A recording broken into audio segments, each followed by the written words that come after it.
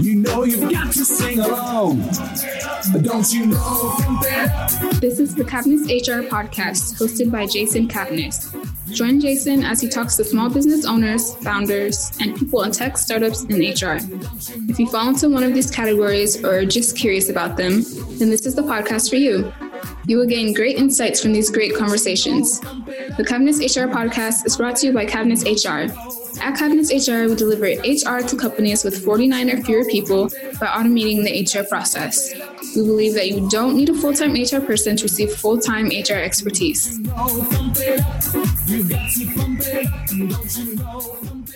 Hello, and welcome to the Cavness HR podcast. I'm your host, Jason Cavness. Our guest today is Shaun Frankson. Shaun, are you ready to be great today? I'm always good. Thanks for having me. Shaun is a founder and CTO for Plastic Bank, a social enterprise that makes plastic waste a currency to fight ocean plastic while reducing global poverty at the same time. Plastic Bank creates ethically sourced recycling ecosystems that ignite a social plastic revolution, uniting and enrolling humanity for local action that creates a global impact. Shaun is globally recognized as a leading authority on blockchain for good and designing systems for the world's bottom billion. Shaun's mission is to inspire others to live a life of purpose and love every minute of it. Shaun, thank you very much for being here today. I really appreciate it. Oh, thanks for having me. Shaun, a question. I went to your LinkedIn profile and did some research there. In your bio there says that over time you created a system to strategize the blank out of anything. Can you explain that? Yeah. This is really interesting.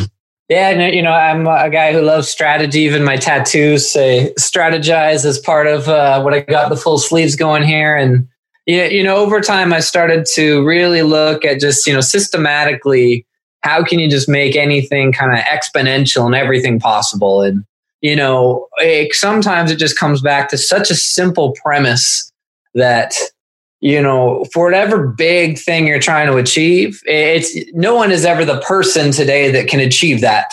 It's always this understanding of you just commit to become the person you need to be, commit to figure it out.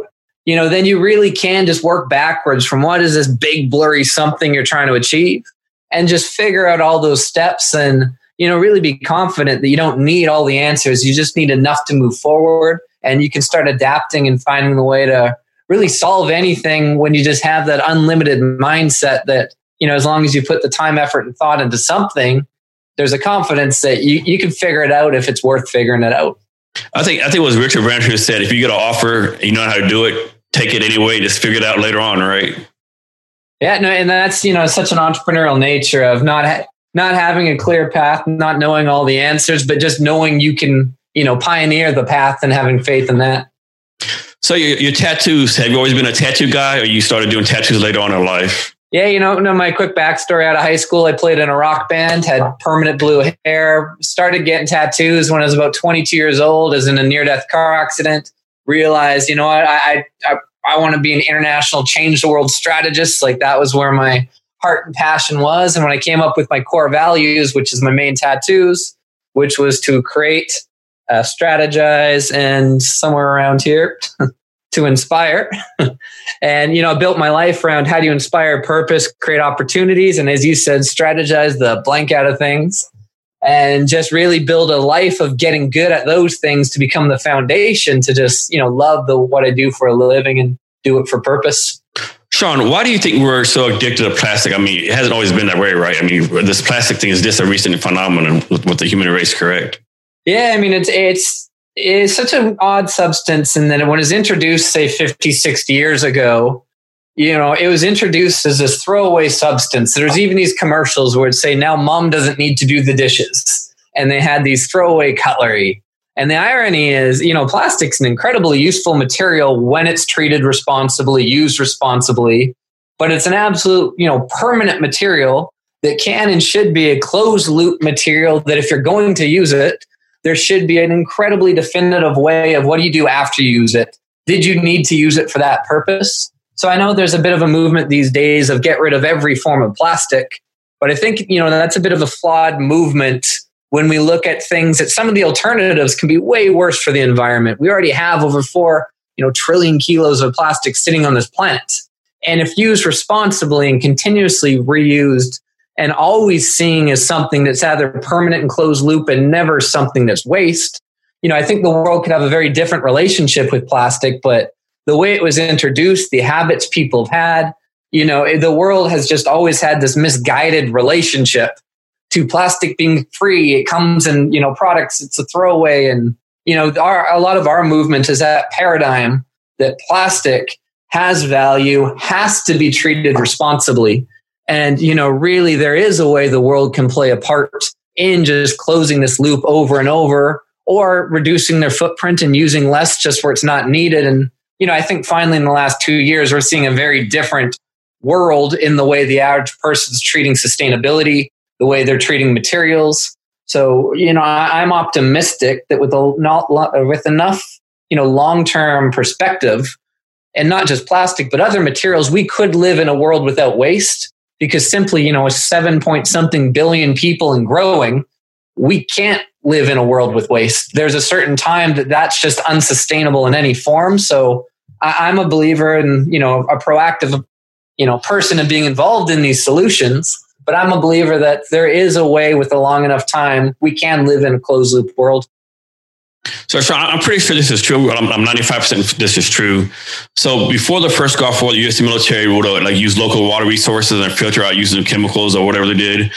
And then I believe in the first Gulf War, the U.S. Army Logistics General made a decision: no, we're going to ship all these water bottles over there.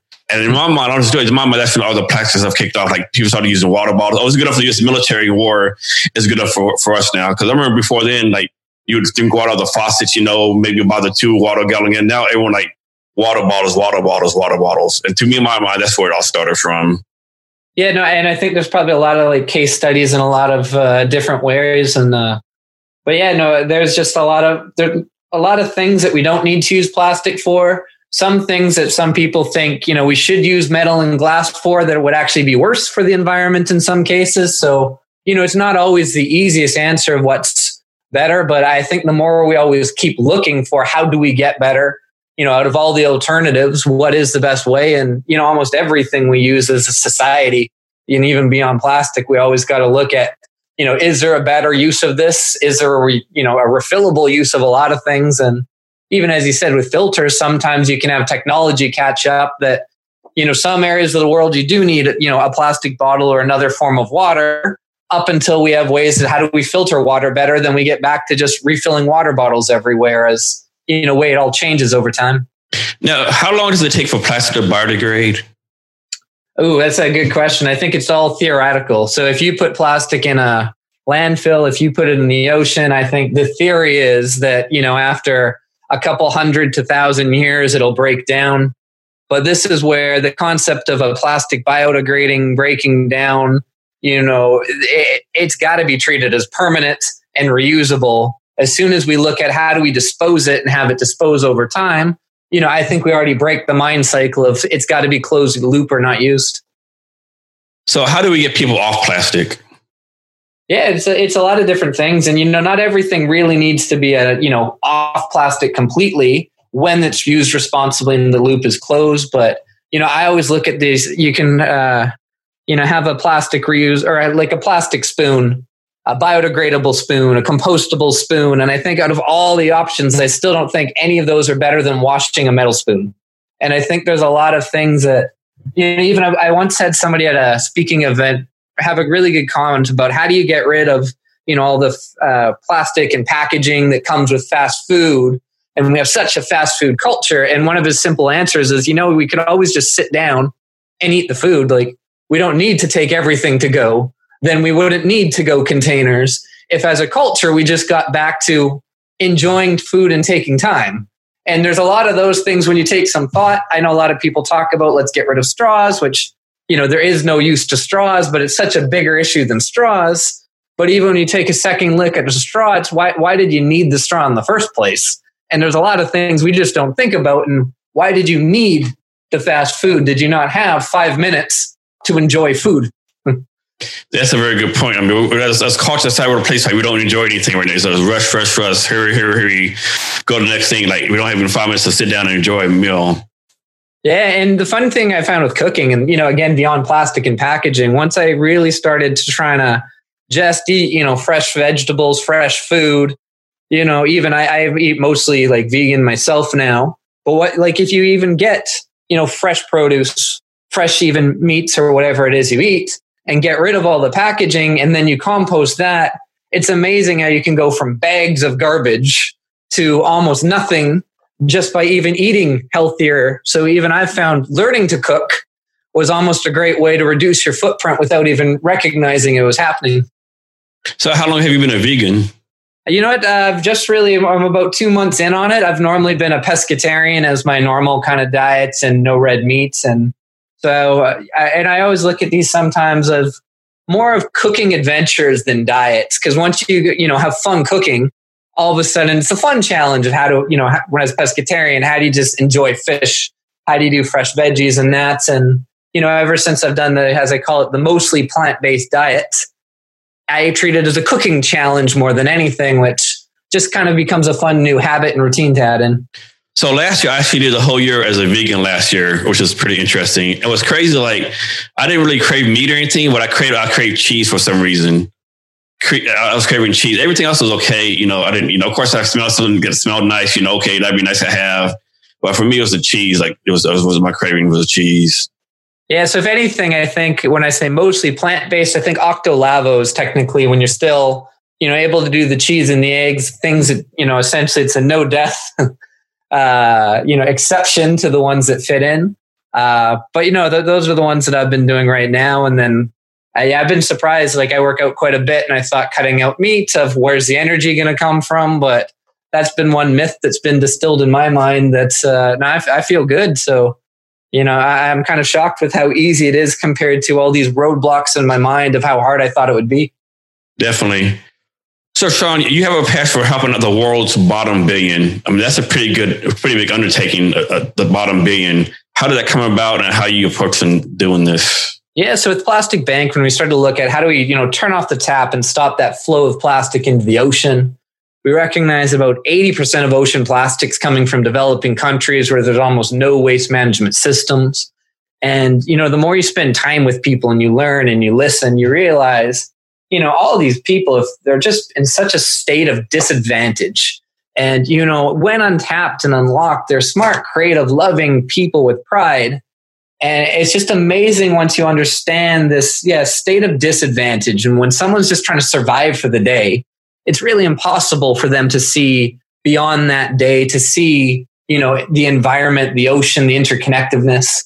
And, as a personal kind of thing that just really connects with my core values of inspiring purpose, when we look at this hierarchy of needs where someone can provide for themselves, their family, and start seeing beyond that, what an amazing thing if one, is someone who loves living a life of purpose, loves how do we bring purpose into more people's lives. But when we look at this, how could we literally help, these vulnerable people get to a point of purpose in their life?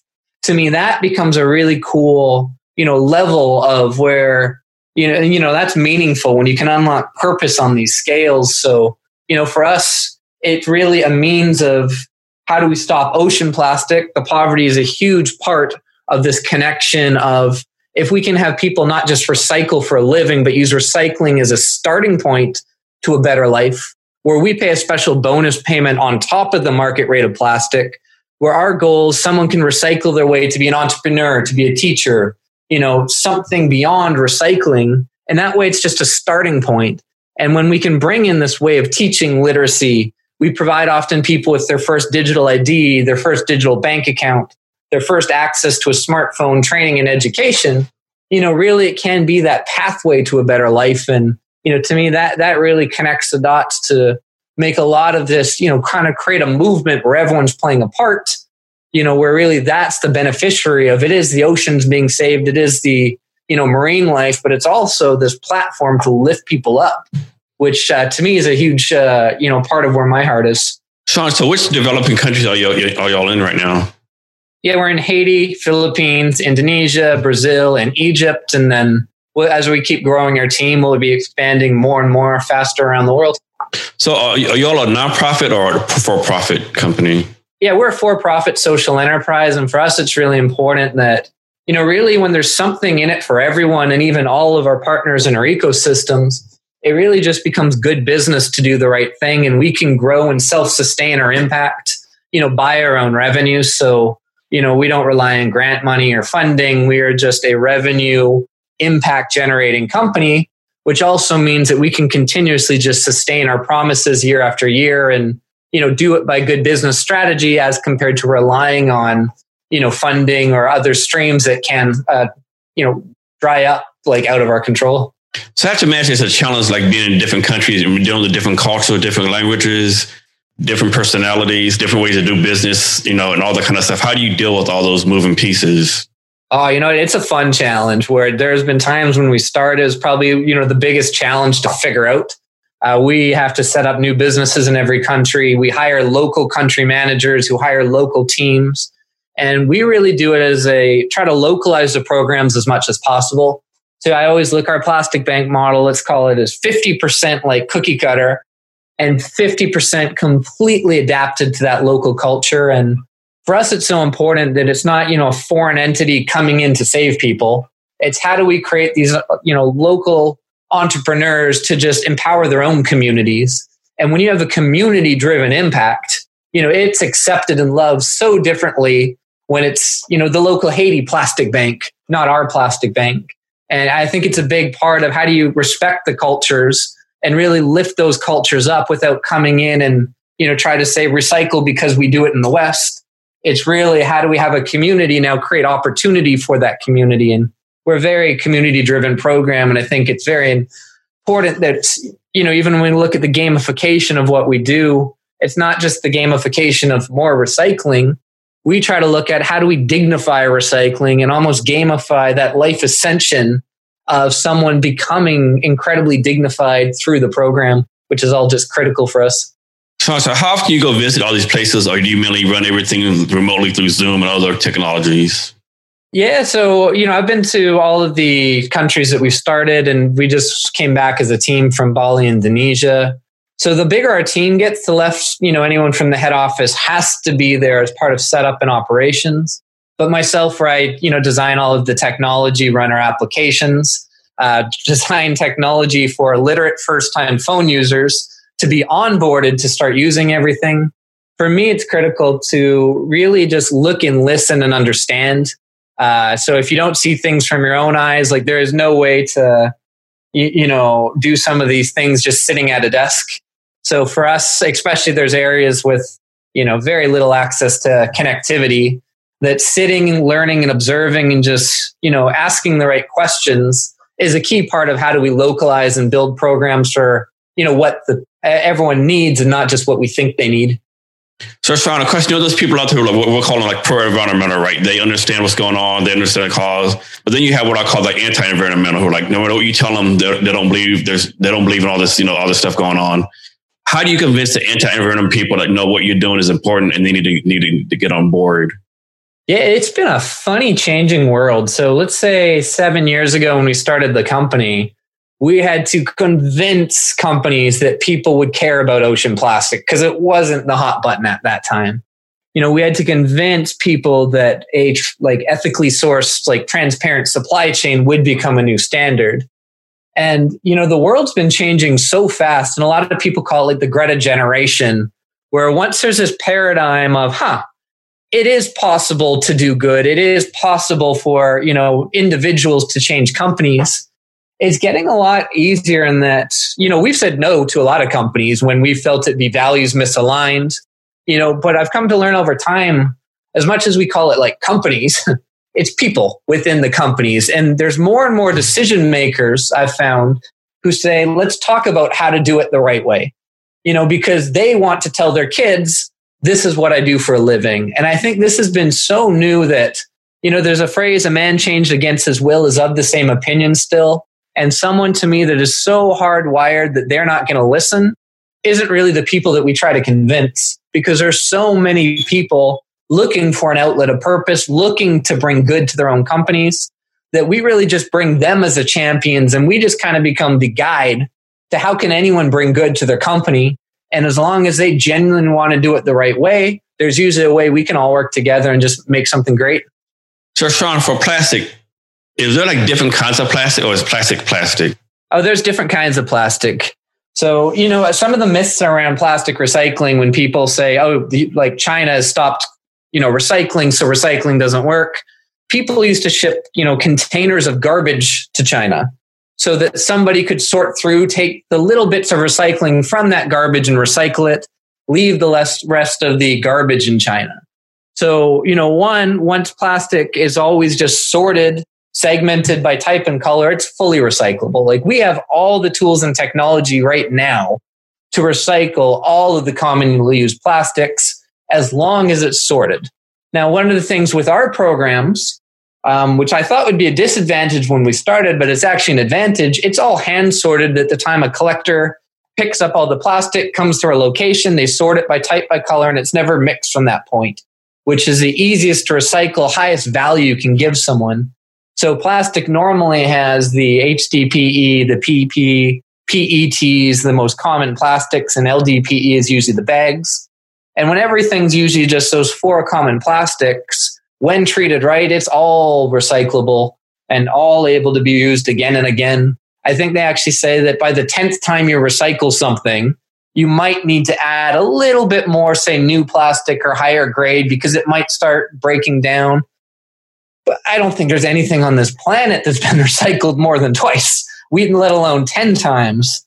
So once it's just, labeled properly, sorted properly, it is something that can be recycled again and again and just continuously reused in something that's appropriate for that type of plastic. I know here in the United States, a lot of people complain about recycling. I got to separate the cardboard from the paper from this. But I was in the Army, and in Germany and Korea, other places, there's literally 10 recycling bins, right? And you got to separate every single thing, Yeah. And don't be wrong, it's a pain at first, but you get used to it, right? No, exactly it. For some, the separation seems so intimidating that it's not worth doing. But once you get in the habit of just this goes here, that goes there, and the more, better labeled things get, it's confusing when you get even a plate and you say, well, is this plastic? Is it compostable? I don't know. All of a sudden, it's hard on your brain to do the right thing. This is where the more, there's the habits of what goes where and why, it becomes nice and easy. And I think over time, it all just becomes second nature. And even composting was something originally, doesn't food biodegrade? What's the difference? And you learn, oh, wow, it's terrible when food's in a landfill. It seems like a lot of effort, but then once it's a routine, it's you cook and put in the compost. It's just habit.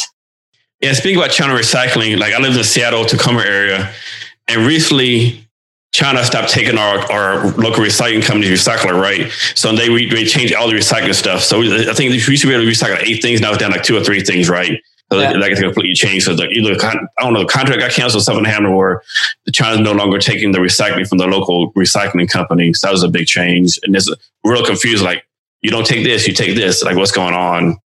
Yeah, and the hard thing is if everything was sorted properly and sent to the right facilities, everything can be recycled. The world had an overdependence on why build the infrastructure you need everywhere in the world to be closed loop when we could all just ship it to one place. So there's been a big shift in investment money of, even places in Europe and North America. There's no reason that we should ever need to ship our anything out of country when it could be recycled and reused locally.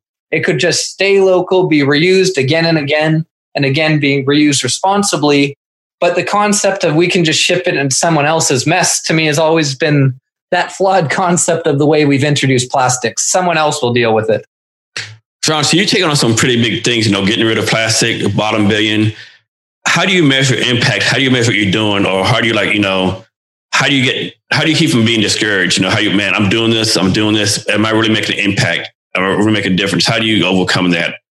Yeah, the nice thing for us, it's so visible. So when we go to the countries that we serve, when you talk to the people, when you have people that's, come beaming because their kids are now in school and tell stories of just the genuine impact, we're blessed in that we physically get to see that impact. So we recycle just about 1 million kilos of plastic every month through our programs, and it's going exponentially on our growth. Have tens of thousands of collectors in our program. So for us, it's very visible because we're kind of a collector community first model that we get to capture those stories and, actually talk to the people that we impact as part of what we do for a living. So, it's nice when there's that direct feedback. Sometimes you think you did something good, but there's no feedback. How do you know? Did it matter? Did it this? We really get to bring that to life and bring that impact to life, because that's also part of how we get companies to start doing good. Where even for a lot of companies, it's not because consumers will buy more products if they use social plastic. For some, it's their staff will like their office more if they're proud that their company is doing the right thing. So, a really interesting new trend is a lot of companies are realizing that it's just a retention tool and a way to attract talented people when they're bringing more genuine purpose into a company. Because, your staff knows when you're greenwashing, your staff knows when you're doing something right, and you can't fake it to the people inside. And this is where we found this great fit of a lot of people in the companies want to be part of something good, not just some corporate engine just for stakeholder returns. And, when we treat the world as a stakeholder now, I think the paradigm is starting to shift. That's a good question. Good point. So how has what you're doing now, let's suppose we're back in 1850. Would you be able to do the same thing in 1850 or now, or because of technology now, what we call the flat world, everybody connected, does that make it easier to do what you're doing right now? It's interesting, that I've never had someone ask it that way. So obviously there was no plastic in 1850, but, there was just an abundance of just, chop stuff down, throw it out. So, if there was the knowing that this planet's going to get to this many people, that we're going to start causing all these problems, there really would be a way to prevent things before it got too late. I know there's always that Easter Island analogy where literally, you have an abundance of trees and a society just chops down the very last tree and then realizes we're going to die because we don't have trees. But the same concept does, at some point, there would have been a time for someone to say, hey, I think we got to start regenerating the trees and not just taking. So we're big fans of even not sustainability, and it's not offsetting. It's how do we live in a regenerative world where we make it better than it was before. And I think that's the paradigm that we need to be in now. Shaun, can you talk about the process when you went to Haiti? What's the process of going to a new country and doing everything you're doing? Do you have to meet with local officials? How does that work? How do you even convince the country that you come in? How do you go about doing that? Yeah, so for us, we find people who are on the ground who have knowledge of any starting point for recycling. So somewhere like Haiti, most of our locations, we set up recycling centers where they weren't. Other locations, we certify, we bring in the technology, and instead of going and competing, we look at how can we bring in these social standards, kind of a social franchising system where everybody wins from doing it the right way. But so we hire a local team so that we have local people speaking the local language and really just kind of listen and learn at first, uncover what is the cultural nuances, what is meaningful to this culture, then really have a way that we can just empower someone to be, that community entrepreneur who trains community entrepreneurs and, figure out how to make it localize it all the time. So, for us, it doesn't require government funding or government investment. So if anything, we're always welcomed with open arms of how can we help clean up these communities, through an organically spreading, self-sustaining system that doesn't require them to build facilities, trucks, all of this, which is usually a great combination of just being welcomed in. And sometimes, I know in Haiti, we had one of the mayors do a ribbon cutting and then proudly say, this is going to be the proudest community in Haiti. We will be so clean. Thank you for bringing this. And then it just becomes theirs. Shaun, have you had a deal with the local government was against you doing what you're doing? And how did you deal with that if that ever happened? Yeah, so far there's never been any negative feedback. And again, if anything, we just provide a service that they potentially would have had to eventually pay for in a way that cleans it up. So, fingers crossed, we've never encountered any conflict of that sort. But we continuously just, learn to work with the way that you meet the right people to approve everything. Often there's community cooperatives that are a huge part of these local communities. And you just really learn how to accept the right people, how to identify the wrong people and, navigate from there. So Shaun, I'm going to presume you're going to keep on going to different countries. What's the process for picking the next country you go to? Yeah, ours is kind of twofold. So for us right now, we work with large companies like SC Johnson, Henkel, and for them, there's a lot of areas that they're looking for that recycling infrastructure to get built. So their funding of our expansion into these regions is a big indicator of allowing us to do it properly, to hire the right staff, bring in the right teams, bring in the right systems. So right now, it's often dictated by the right partners able to help us do it properly. We often most of our expansion is still in Southeast Asia, the highest places where the most plastic's going into the ocean, where there is that abundance of poverty. But over time, it's really those right partners that can help open the doors and help us do it properly and fast track our expansion is what really guides the way we go. My goal in about 2 years is through our application, really anyone with a smartphone and a scale could start our programs, pre-qualify to become certified, pre-qualify for a bonus program and allow us to expand without being there first, which is really our long-term goal. Shaun, you talked about this a little bit, but can you talk about how y'all have gamified plastic recycling? Yeah, so, it's about looking at all the types of plastics and all the way that we can, both dignify an individual, but bring in ways where some plastic, it's, there's a market rate for it. We have a bonus payment on top of it.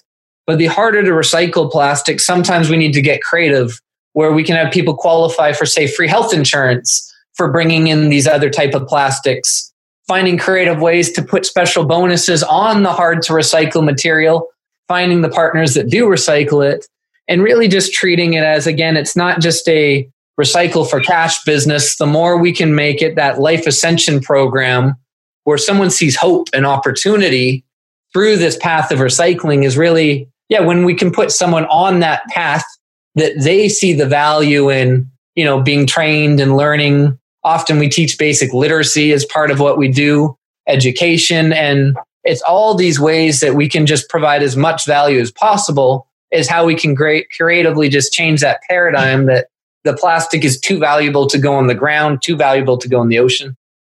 So talk about that. You seem like you create almost like a separate currency. How hard has it been to get people to accept this currency that you're using or doing? Yeah, no, it's definitely part of it's called the learning opportunity as well, where we pay a bonus payment on top of the market price, which is always done in our digital savings. So we often introduce someone to their first ever digital savings account, which having, someone being unbankable, now having a safe savings is a huge part of what we do for that learning and education. So what we found for a lot of, the women in the communities, if they bring money home, quite often that money goes away. But when they can have a savings for the first time and ensure that it's safe, choose to take it out when they want, there's this paradigm of safety where, it is a blockchain based digital, we have an asset backed token. One token is 1 US cent. But, no one we're dealing with in these countries thinks, oh, blockchain, like it's here. They just say, oh, I have savings. Like I'm so thankful I have the option to save. So, it's a training and education program, but also someone just highlighting the safety benefits really and making it as easy as possible for someone to use it for whatever they need and want most locally. So Shaun, from my point of view, I've done a great job on social media. Like you've done some TED Talks, other people work for you doing TED Talks, you're out there on social media. How important is it to put what you're doing out on social media and put it out there and you let people know about it? It is really powerful because when we first came up with the idea of plastic bank, we make plastic a currency. One, do people also share a vision? So we actually created almost a multi-million person social media following first, saying, world, this is our vision. This is what we're trying to do. Our original Facebook was all, do you demand that corporations use a social plastic? And a lot of people did get behind, I do demand that corporations use something. Now, what the hell is social plastic? So, then they would look into it. Now that it's up and it's real, like we've literally been able to go to some of the world's largest companies and say, look, millions of people are asking for this and we can help you meet this demand. So for us, social media was such a way to show that there was a consumer demand first, then offer these large companies a solution to an existing demand, which was a huge way to how we were able to open doors and get rolling. So Shaun, how many other companies are doing things like this? Yeah, it's interesting. I'm sure there's got to be some new ones out there. I find if you look at any of the, complete model that we do, there's somebody doing like a part of everything. But if you ask how many companies have, an end-to-end transparent supply chain ecosystem that literally has a life improvement program that pays people more than the market rate and has not just a, ocean plastic logo, but serving the communities first model, I'm not aware of anyone that does the entire piece. There's people that do the segments, but not on kind of a globally, like exponentially scalable way. Shaun, so what's your vision for the company? For example, like 10 years, you want to be able to say that you decreased plastic consumption by 10% or you increased literacy by this percent. What's your master plan or vision? Yeah, so for 10 years, we're looking at, really the vision of having 1 billion people enrolled in the programs, whether it's the developing nations, the developed nations. There's always a part for somebody to play in making the solution work. So really that 1 billion participants gathered together for local actions with a global impact is part of it. We're really serious when we look at our goal is to turn off the tap and stop ocean plastic. So even we're looking at that 1 billion kilo a year mark to what our goal is to get to where, through either that paradigm of just being responsible or having these value chains of recycling that really everywhere right now that plastic is leaking into the ocean.